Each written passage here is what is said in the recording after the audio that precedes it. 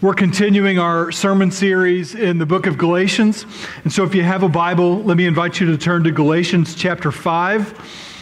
If you don't have a paper Bible, but you'd like to look at one, and if you're not sure where Galatians is, it's on page 569 in the Bible underneath a seat in front of you or in your row. Galatians chapter 5, and we're going to look at verses 1 through 15 this morning. I think we only have 4 sermons left in the book of Galatians, and that will lead us right into Easter and Palm Sunday. And at that time, I'm going to do a small series that will take us into Memorial Day, studying the 7 I am statements of Jesus. We walked through the book of Mark. It's usually our rhythm to pick a book and to stick with it for as long as we can. And for the previous 2 years, during this time of year, we worked through the Gospel of Mark. We worked through an Old Testament book in the summer and in the fall, and then alternate between Old Testament and New Testament. So as soon as we're done with Galatians, we will jump into the I am statements from the Gospel of John, and we'll take a look at those statements from Easter into the Memorial Day weekend. And then during the summer, we typically look at Proverbs and Psalms, and so we'll continue with that same rhythm and routine. But for now, we're finishing up in the book of Galatians, and we are in Galatians chapter 5, verses 1 through 15. Let's read our text together this morning. For freedom, Christ has set us free. Stand firm, therefore, and do not submit again to a yoke of slavery. Look, I, Paul, say to you that if you accept circumcision, Christ will be of no advantage to you. I testify again to every man who accepts circumcision that he is obligated to keep the whole law. You are severed from Christ, you who would be justified by the law. You have fallen away from grace. For through the Spirit, by faith, we ourselves eagerly wait for the hope of righteousness. For in Christ Jesus, neither circumcision nor uncircumcision counts for anything, but only faith working through love. You were running well. Who hindered you from obeying the truth? This persuasion is not from him who calls you. A little leaven leavens the whole lump. I have confidence in the Lord that you will take no other view than mine. And the one who is troubling you will bear the penalty, whoever he is. But if I, brothers, still preach circumcision, why am I still being persecuted? In that case, the offense of the cross has been removed. I wish those who unsettle you would emasculate themselves. For you were called to freedom, brothers. Only do not use your freedom as an opportunity for the flesh, but through love serve one another. For the whole law is fulfilled in one word: you shall love your neighbor as yourself. But if you bite and devour one another, watch out that you are not consumed by one another. Let's pray. Father, we thank you for your word. We thank you that as you send out the snow and the rain to water the earth and to accomplish the purpose for which you send it, so also is your word that you send out in its season. The word that we are considering today, I pray that you would use for your purpose and for your glory, that we might not submit again to a yoke of slavery, but that we might walk in the freedom that Jesus Christ purchased for us on the cross. Would you grant us the grace and the mercy to walk with you and not to go back to a yoke of slavery? We ask it in Jesus' name. Amen. Well, this past week I read an article about the top 5 American citizens that defected into North Korea. It's a random switch to go from one of the, arguably the most free nation in the world to a nation with the least amount of freedoms. A couple of those men stood out to me. A man named Joseph White in 1982 was an Army infantryman, and he was stationed in South Korea. And one night he shot the lock off of a demilitarized zone gate and slipped into the north.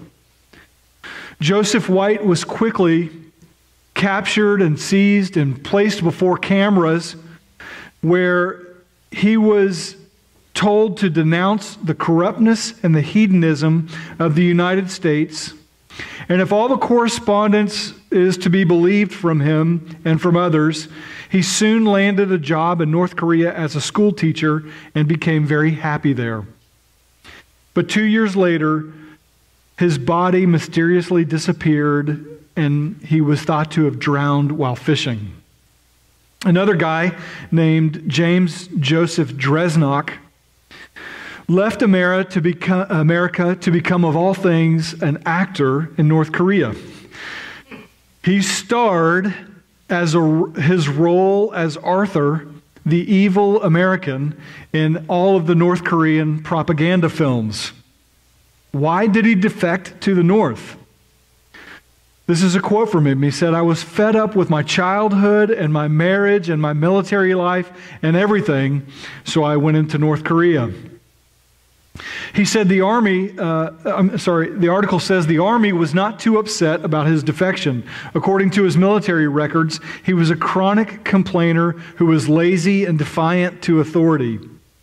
Since his defection, 3 government-provided women in North Korea were married to him, and he seems to have enjoyed his life in the kingdom of the Kims. And what is probably the weirdest fact in this article is that you can follow Dresnock on Twitter. I went back to his Twitter feed. He died just a couple years ago. And every one of them seems like somebody else wrote it. He says, "Even an American like me is feeling great sorrow at the loss of Kim Jong-il and extends sympathy and goodwill to Kim Jong-un." He also said in 2010, "I'm feeling very welcome about the new addition to our leadership and to the positive developments politically and economically." All of his tweets seem to be propaganda. But it was so bizarre to be able to read all of these tweets and to try to figure out, why would somebody leave America or any place that enjoys its freedoms, go to a place of slavery? I got on a North Korea educational kick this week and looked into way too much, spent way too much time learning more about North Korea than I ever wanted to. But most sad of all the things that I learned this week was of one of the concentration camps that houses 10 to 20,000 prisoners of war or political defectors, and some of the treatment that they receive there in North Korea. But it begs the question, why would you leave America for North Korea? At the same time, why would anyone leave the freedom that Jesus Christ provides by the cross to go back to slavery to sin? Last week, Larry came forward at the end of our service and shared about his Uncle Merle, who in his later years became a Christ follower and understood the gospel and gave testimony here on this stage about his late conversion in his 80s and repented of what Larry described was he was a bird dog for the local bishop, meaning that he pointed people out when they were disobedient to the church and to the subculture. I heard all week many people reacting to Larry's testimony, many people coming up and sharing with me how they had been hurt by a strict, legalistic culture that's inconsistent with the gospel message that has set us free from legalism.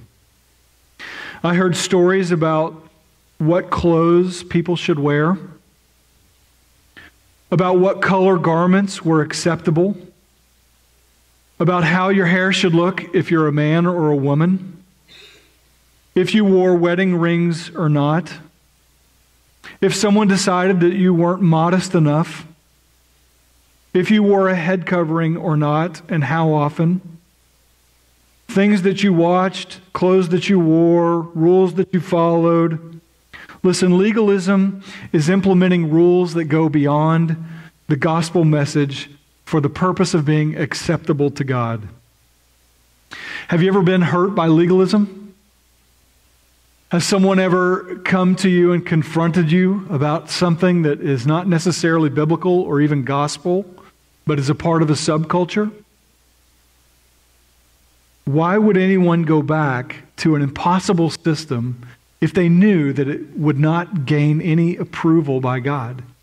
If you couldn't please God by your actions, why would you go back and try to gain His approval through works? This is the message of Galatians. And if Galatians is the book about freedom in Christ, Galatians 5:1 is its anthem. For freedom, Christ has set us free. Paul is telling them, stand firm, therefore, and don't submit again to a yoke of slavery. But what kind of freedom is he talking about? Did Christ set us free so that we could live in any way that we choose? Did Christ set you free so that you could walk in your flesh? Did He give you freedom to go wherever you choose, to say whatever you choose, to act however you choose? What does Paul mean by the freedom that Jesus Christ purchased for you? He means freedom from slavery to sin. The Bible says that before you met Christ, before you came to faith in Jesus, that you were a slave. That you were a slave to sin, meaning when temptation struck, you had no alternative in your life to deny temptation.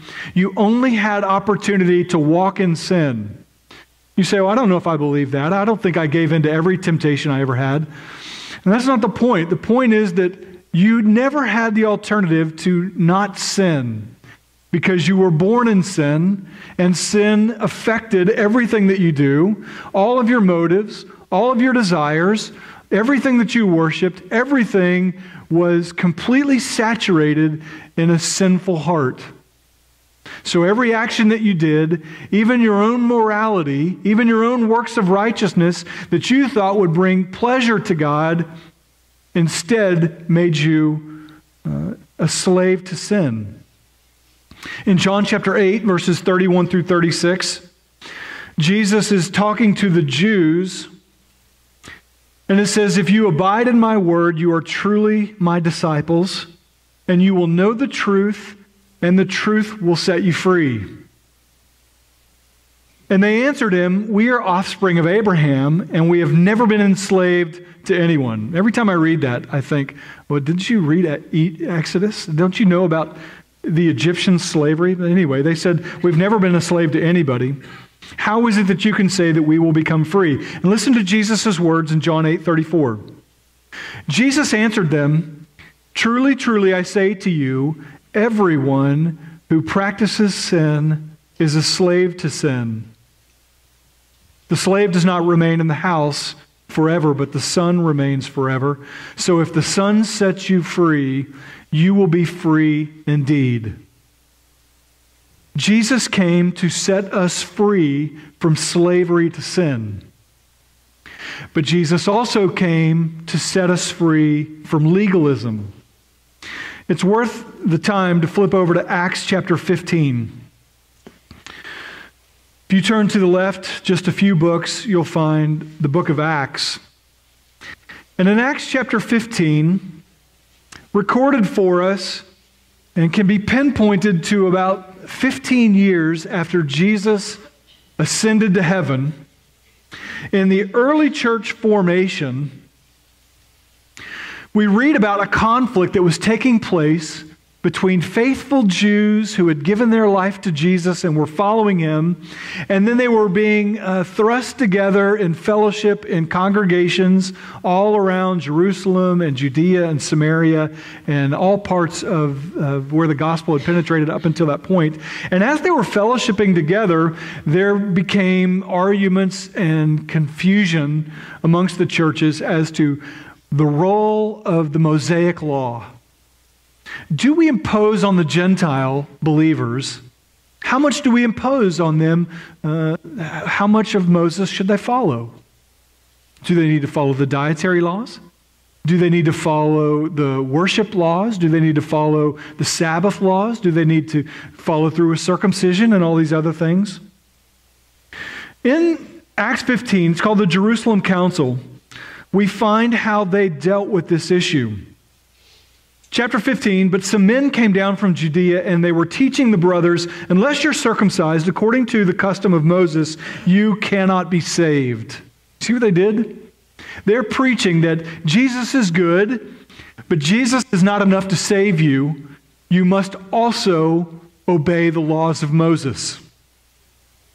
This is what has troubled the Galatian churches as well. And after Paul and Barnabas had no small dissension and debate with them, Paul and Barnabas and some of the others were appointed to go up to Jerusalem to the apostles and to the elders about this question. So being sent on their way by the church, they came to Jerusalem and they were welcomed.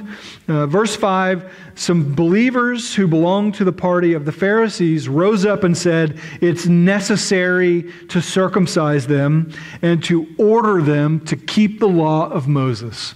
And that's the predicament. That's the predicament they faced, is that there was great confusion in the congregations. And it didn't end here in Jerusalem in Acts 15. Later, Paul established the churches in the region of Galatia, and everywhere he would go and preach the gospel, the group called the Judaizers would come behind him, and they would say, Jesus is fine, and it's good for you to accept Jesus, but unless you obey Moses, you cannot be saved. But back to Acts 15:6, the apostles and the elders were gathered together to consider this matter. And after there had been much debate, Peter stood up and said to them, brothers, you know that in the early days God made a choice among you that by my mouth the Gentiles should hear the word of the gospel and believe. He's referring to Acts 11 when Cornelius and his whole household get saved, and before he can even get the gospel message out, they receive the gospel and the Holy Spirit falls on them and they are regenerate, made new, these Gentiles. So Peter says, verse 8, God who knows the heart bore witness to them by giving them the Holy Spirit just as he did to us, and he made no distinction between us who are Jews and them who are not. He cleansed their hearts by faith. That's the point of Galatians, is that it is by grace through faith in Jesus Christ alone that a person can be saved, and not by works. Not by works. Peter continues, verse 10, now therefore why are you putting God to the test by placing a yoke on the neck of the disciples that neither our fathers nor we have been able to bear? You know what a yoke is? A yoke is a piece of wood that's fashioned in such a way as to be placed upon the neck of an oxen, a pair of oxen. Is that the right word? Yeah, an oxen. Don't know the plural for oxen all of a sudden. They placed this yoke on the back, and they would use that to enable them to pull a heavy weight or to carry a heavy weight. A yoke would be representative of something heavy, a burden to them.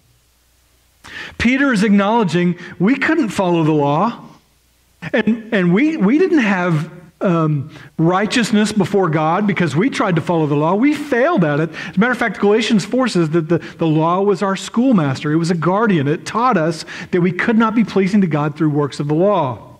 So Peter's saying, so now why are we putting God to the test by trying to enforce the Mosaic law and put it on the necks of their disciples, which neither we have been able to bear nor our fathers?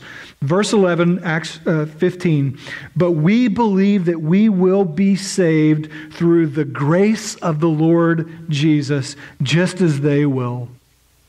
And all the assembly fell silent, and they listened to Barnabas and Paul as he related what signs and wonders God had done through them among the Gentiles. You need to know Acts 15. It's an important place in the Bible. It's an important decision that the early church came to within 15 years of the ascension of Jesus Christ that dictated what Gentile believers, those of us in this room who are not Jews by birth, and our relationship to the law is that we don't have to keep it because for freedom, Christ has set you free.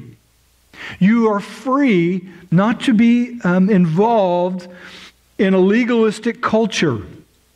You were called for freedom. Paul furthers the argument. Look down back at Galatians chapter 5 and in verses 2 through 4. Paul makes this argument against going to legalism. Look, I, Paul, say to you that if you accept circumcision, that's just shorthand for the Mosaic law, Christ will be of no advantage to you. Can you imagine saying that Jesus is of no advantage to you? Jesus is not a blessing to you. He's not on your side. There's no favor with God. Not even Jesus himself can help you or be of any advantage to you if you're trying to please God through works. He says in verse 3, I testify again to every man who accepts circumcision, that is the Mosaic law, that he is now obligated to keep the whole law. You are severed from Christ. You who would be justified by the law, you have fallen away from grace. Fallen away from grace. Have you ever felt like you fell from grace? The beauty of the cross, the beauty of the gospel is that no sin that you could commit could remove you from the love of God in Christ Jesus. Your sins, past, present, and future, if you're in Christ, have set you free from the law of sin and death. There is therefore now no condemnation for those who are in Christ Jesus. The grace of God in Christ means that you cannot be cut off from Christ. But if you reject Jesus for a gospel of works, Paul says you're obligated now to keep the whole law. You're cut off from Jesus and you have fallen away from grace. What does it mean to fall from grace? Is he saying that we shall lose our salvation? Or is he saying that we were never saved to begin with? My study Bible notes says that Paul is not discussing here the question of whether a genuine believer can lose his or her salvation.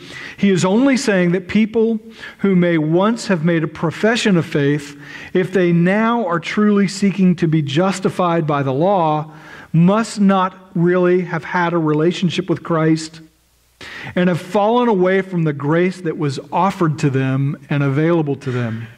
That's consistent with the message of 1 John that says that those who have walked away from us, those who have walked away from faith in Jesus, were never really of us in the first place. Meaning that in a room like this, there are people who are seeking to earn God's favor through their own righteousness, through their own morality, and through their own behaviors, thinking that they can please God if they just check enough boxes. If I just do enough, give enough, serve enough, if I just go enough, if I do all that I can, God will finally be pleased with me and I can be saved.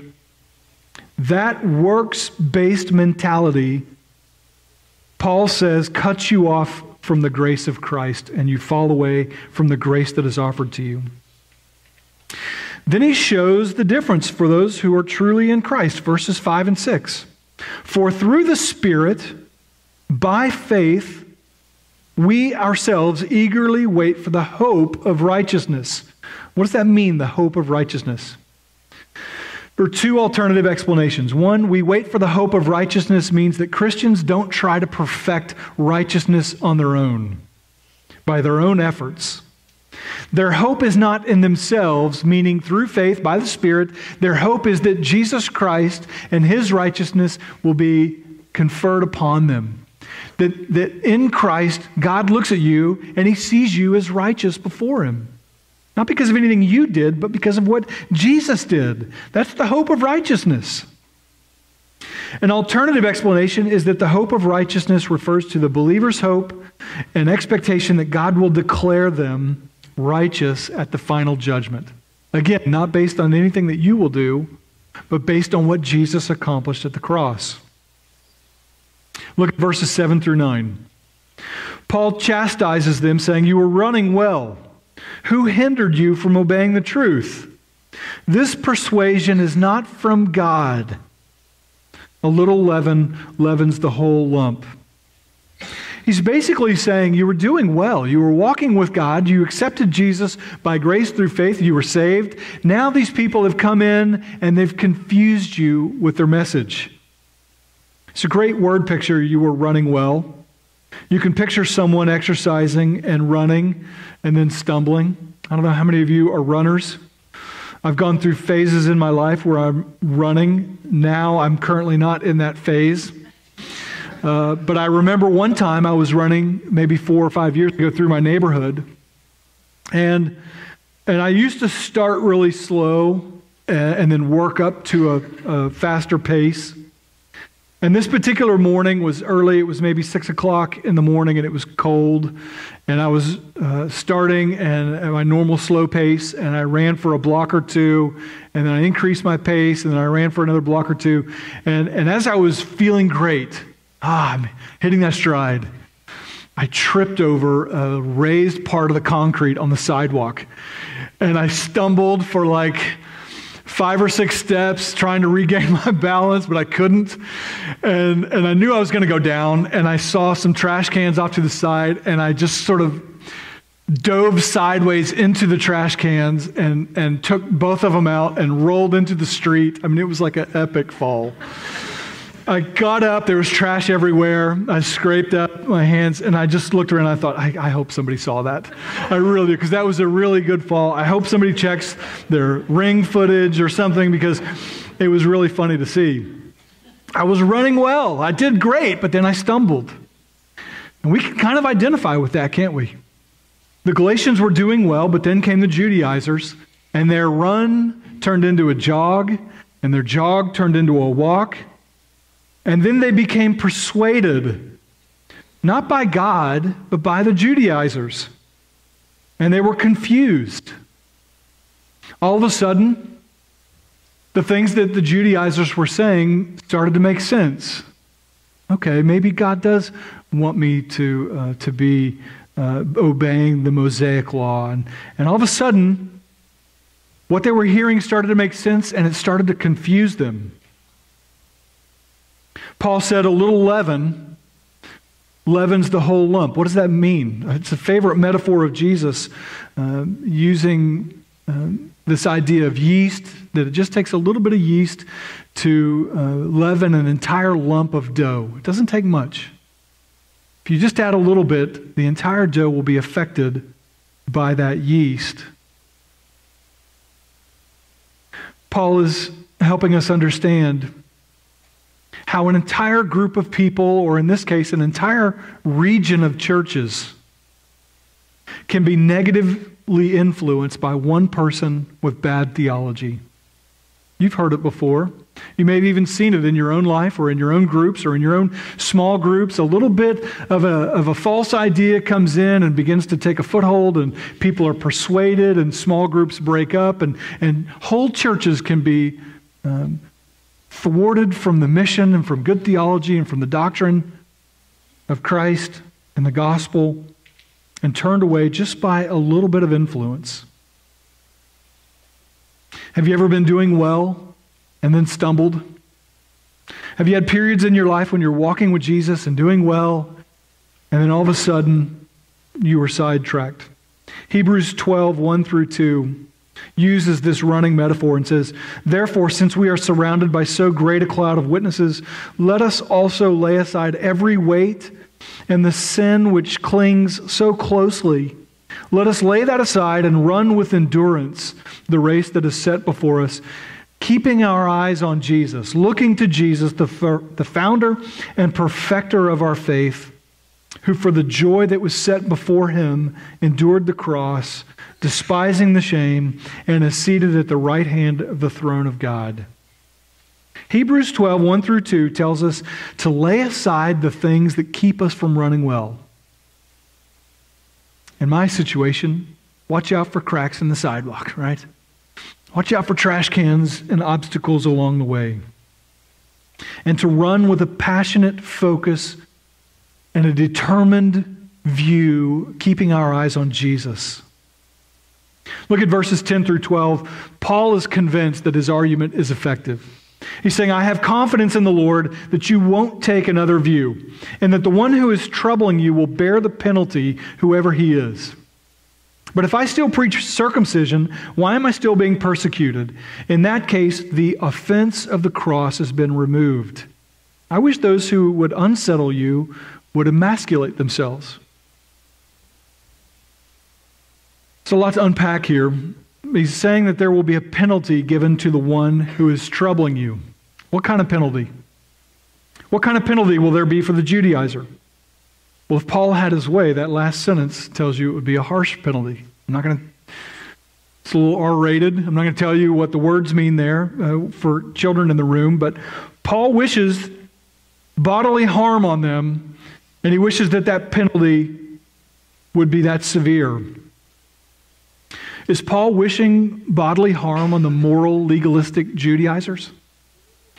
Let me make this point really clear, because I think it has immediate application for parents, for children, for students, seeking friends, seeking a partner in life, and for us in who we allow to influence us. There is a real danger in our perception of another person's relative moral goodness and its appeal or attractiveness to us, especially when divorced from faith in Jesus. And let me say it again.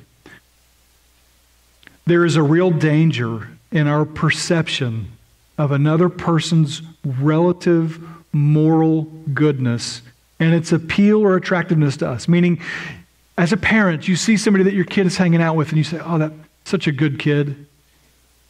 But divorced from faith in Jesus, their relative moral goodness is not an advantage that you should seek. Your son or daughter wants to date somebody. "Oh, they're such a moral person, a really good person." Apart from faith in Jesus, there is a danger in our perception of that person's moral relative goodness apart from Christ.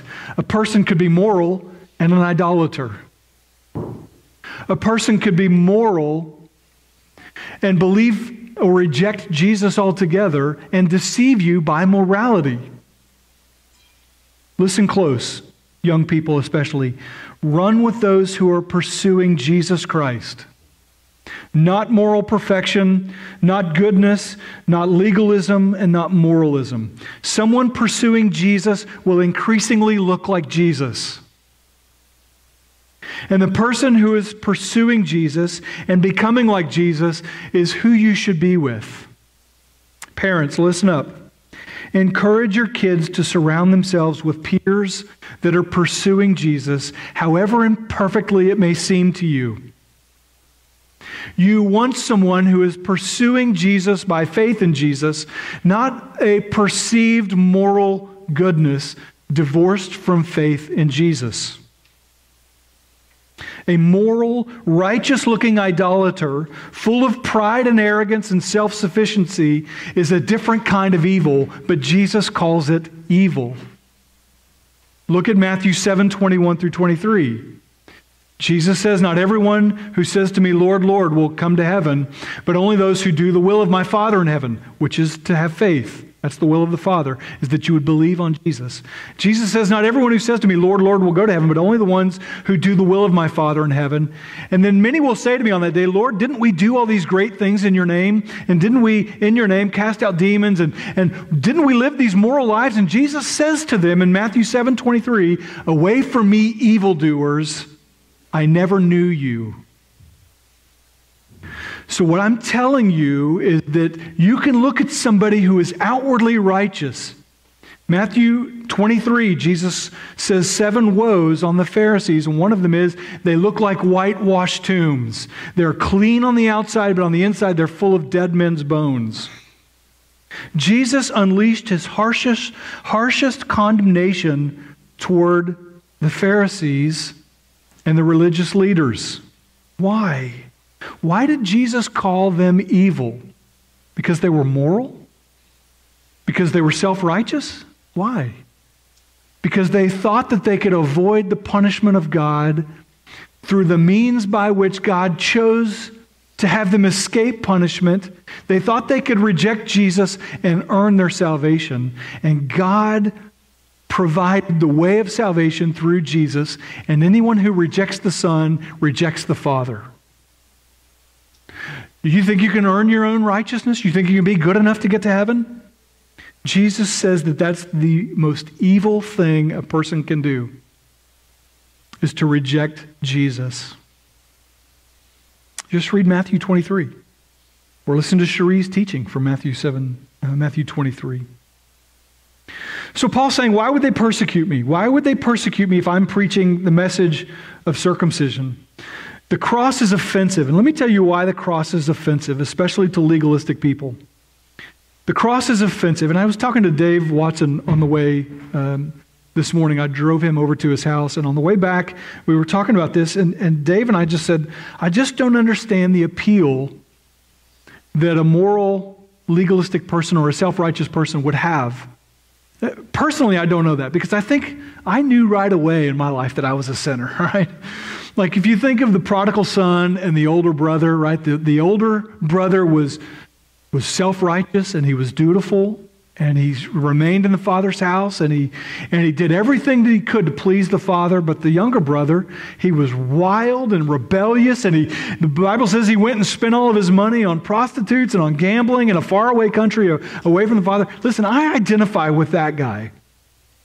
That's the conditions in which I was raised, and I knew right away that I was a sinner, and I persisted in sin. But I can't understand from a personal viewpoint the one who stays in the Father's house, who still wants the inheritance of the Father, but the only person left outside of the Father's banquet at the end of the parable is who? It's the older brother.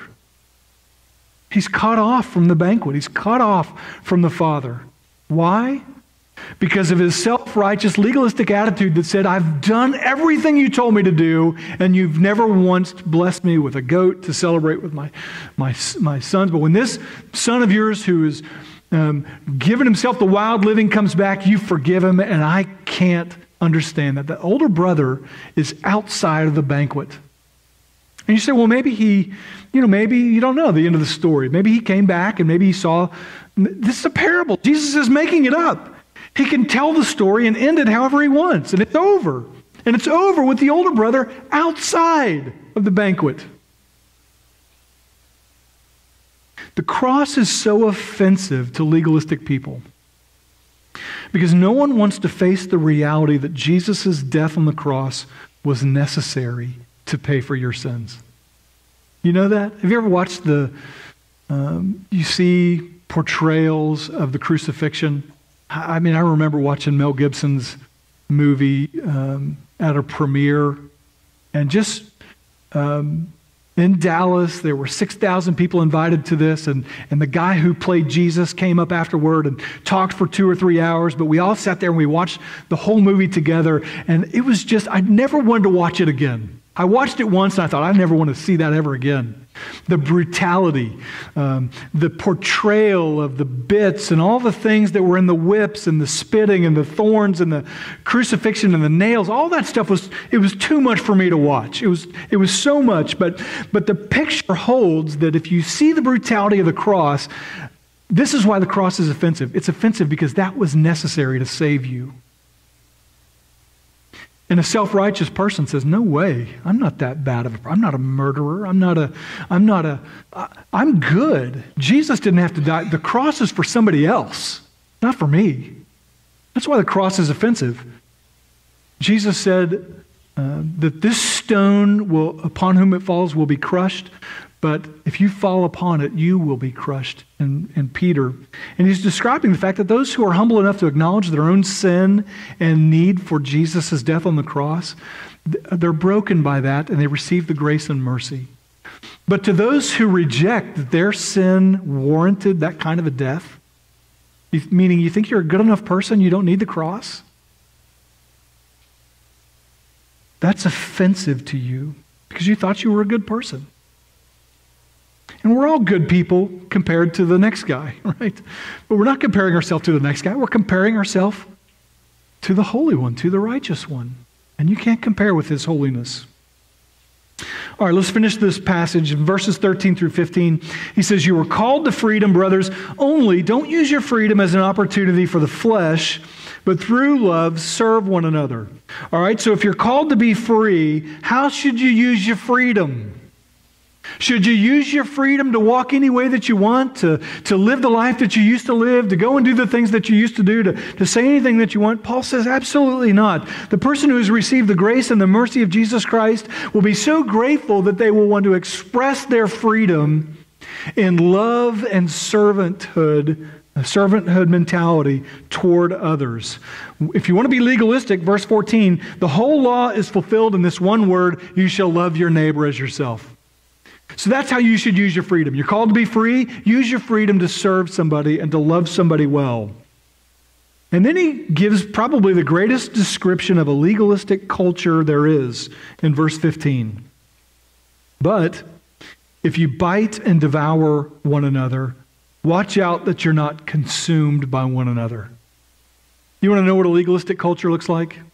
It's biting and devouring. Oh, you said that, or you didn't dress this way, or you have a tattoo on your face, or your hair's below your neckline, or you have all that sort of legalistic culture is just nipping at one another. And listen, there is no life in that at all. Those of you from a legalistic culture, those of you who are from a strict, divorced from the gospel but live a certain way life, it is stifling. I can't even think how anybody could walk in a non-gospel legalistic culture. Because in the end, a legalistic culture bites and devours and consumes people. It is carnage everywhere. The stories I heard this week, people just willingly coming forward and telling me how glad they are that they're away from a legalistic culture. There's no life there. There's no joy. There's no grace. There's no mercy. There's no kindness. It's a cold, dark place where legalism, apart from the gospel, abounds. And it's a system that God opposes, and it cannot coexist with the gospel. Father, we thank you for your word. We thank you that you have set us free from this yoke of slavery that neither the Jews nor the disciples nor any of us could ever thrive in this environment. We thank you that through Christ Jesus you have set us free from the law of sin and death. You've set us free from a legalistic culture that prompts us to be good enough to earn your favor. And you've set us free in such a way that we're so grateful for you releasing us from bondage that now we desire to use our freedom to love each other well and to serve each other well and to fill the rest of our life with good works, not to earn salvation, but because of salvation. Our life now is long to be an expression of pursuing Christ Jesus, not self-righteousness, not legalism. Our life is to be set up in such a way that we call out legalism where it rears its ugly head, as we also call out rebellious sin when it rears its ugly head. Let us walk in the grace and mercy of Jesus Christ, and let us express to one another love and servanthood in such a way that screams, we have been set free, and if the Son sets us free, then we shall be free indeed, never to go back. It's my prayer this morning that you would grant repentance, as I've prayed every week, every passage in Galatians. I've prayed for a number of people who are enslaved to morality and to legalism as a means by which they may be acceptable to you, Father. Would you give them repentance? Would you cause them to repent of self-righteousness and works and to fall in the mercy and grace of Jesus Christ, to see themselves in such a way that they understand that the cross was necessary for their salvation. A few weeks ago, I baptized Isla, and she said, I knew that I needed Jesus. I knew that Jesus didn't just die for everybody, but that he died for me, and I needed him. The faith of a child, and thank you for the example of Isla and the work you did in her heart. And may it be the same that applies to all of us, that we know how much we need you. Till sin be bitter, Christ will not be sweet. Help us to see ourselves as sinful, that Christ would be sweet. And we ask it in Jesus' name. Amen.